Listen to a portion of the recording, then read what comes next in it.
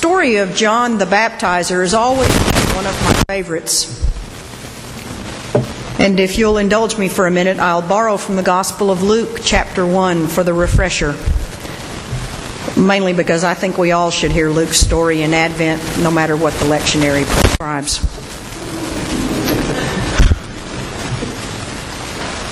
In the time of Herod, king of Judea, there was a priest named Zechariah who belonged to the priestly division of Abijah. His wife Elizabeth was also a descendant of Aaron. Isn't it interesting that the priestly image of Elizabeth is noted here? But that's another sermon for another time. Both of them were righteous in the sight of God, observing all the Lord's commands and decrees blamelessly. But they were childless because Elizabeth was not able to conceive, and they were both very old. Then an angel of the Lord appeared to Zechariah. When Zechariah saw him, he was startled and gripped with fear. But the angel said to him, "Do not be afraid. Your prayer has been heard. Your wife Elizabeth will bear you a son, and you are to call him John. Many will rejoice because of his birth, for he will be great in the sight of the Lord. He is never to take wine or other fermented drink, and he will be filled with the Holy Spirit even before he is born. He will bring back many of the people of Israel to the Lord their God, and he will go on before the Lord in the spirit and power of Elijah to make ready a people prepared for the Lord." Flash forward a few months. God sent the angel Gabriel to Nazareth, a town in Galilee, to a virgin pledged to be married to a man named Joseph, a descendant of David. The virgin's name was Mary. The angel went to her and said, "Greetings, you who are highly favored. The Lord is with you." Mary was greatly troubled at his words and wondered what kind of greeting this might be. But the angel said to her, "Do not be afraid, Mary. You have found favor with God. You will conceive and give birth to a son, and you are to call him Jesus. He will be great and will be called the Son of the Most High, and his kingdom will never end." "How will this be?" Mary asked the angel, "since I am a virgin?" The angel answered, "The Holy Spirit will come to you, and the power of the Most High will overshadow you. So the Holy One to be born will be called the Son of God. Even Elizabeth, your relative, is going to have a child in her old age, and she who was said to be unable to conceive is in her 6th month, for no word from God will ever fail." Mary answered, "I am the Lord's servant. May your word to me be fulfilled." Then the angel left her. At that time, even before the Holy Spirit comes to her, Mary got ready and hurried to a town in the hill country of Judea, where she entered Zechariah's home and greeted Elizabeth. When Elizabeth heard Mary's greeting, the baby leaped in her womb, and Elizabeth was filled with the Holy Spirit. In a loud voice she exclaimed, "Blessed are you among women, and blessed is the child you will bear. As soon as the sound of your greeting reached my ears, the baby in my womb leaped for joy." John's entire purpose in life, even in utero, is to acknowledge, herald, witness to the coming of the Lord. Very early in his life, John goes into the wilderness, both literally and spiritually.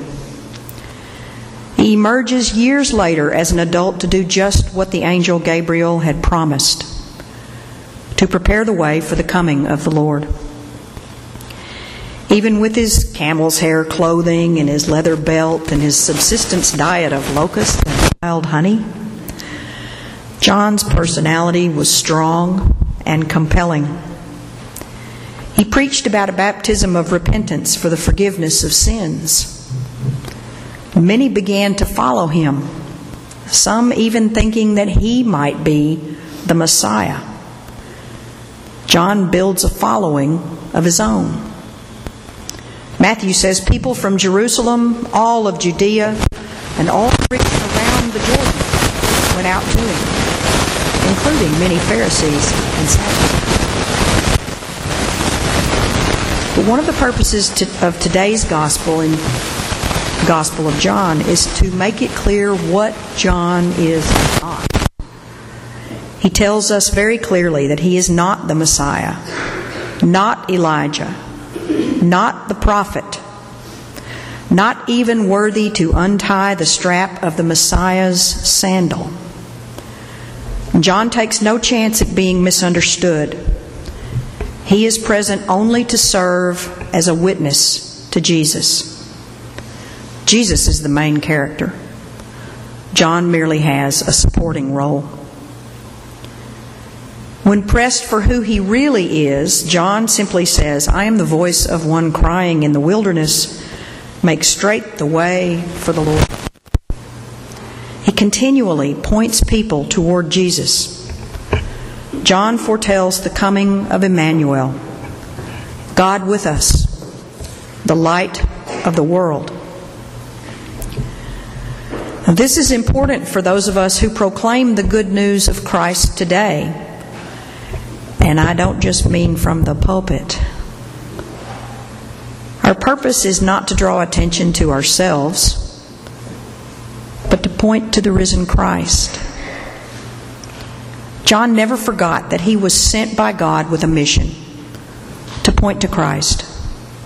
And he lived his life in pursuit of that mission. We who have been called by God in modern times would do well to try to emulate both his focus and his faithfulness. I encourage you to look again at the collect for this third Sunday of Advent. Stir up your power, O Lord, and with great might come among us. Will we take the time this Advent to allow God to stir things up within us and throughout the church, that we might become more like John, a man sent from God? For that is, in fact, who we really are. Men and women sent from God as witnesses to testify to Jesus, so that all might believe through him. And maybe, as we acknowledge, bear witness to, and proclaim the glory of the Lord, we will become those who reveal the life and light of Christ anew in the world. A world that is increasingly desperate to see and know that light. When all that we say and all that we do bears witness to Christ, heaven and salvation will be understood not as a time and place after death, but rather the world as it should be, here and now. Each week from my vantage point up here, my gaze invariably falls on that window right back there. The Christ child, Emmanuel, God with us. It's a good reminder that God really is with us, even in times of darkness and despair. And in this time of year, it's extremely difficult for many people for many reasons. Financial struggle, personal loss, simple loneliness. Thanks be to God for John, who came to remind us and to bear witness to all who will listen that the darkest forces of the world are not as powerful as they claim or appear to be. For the light shines in the darkness, and the darkness does not overcome it. And that's good news.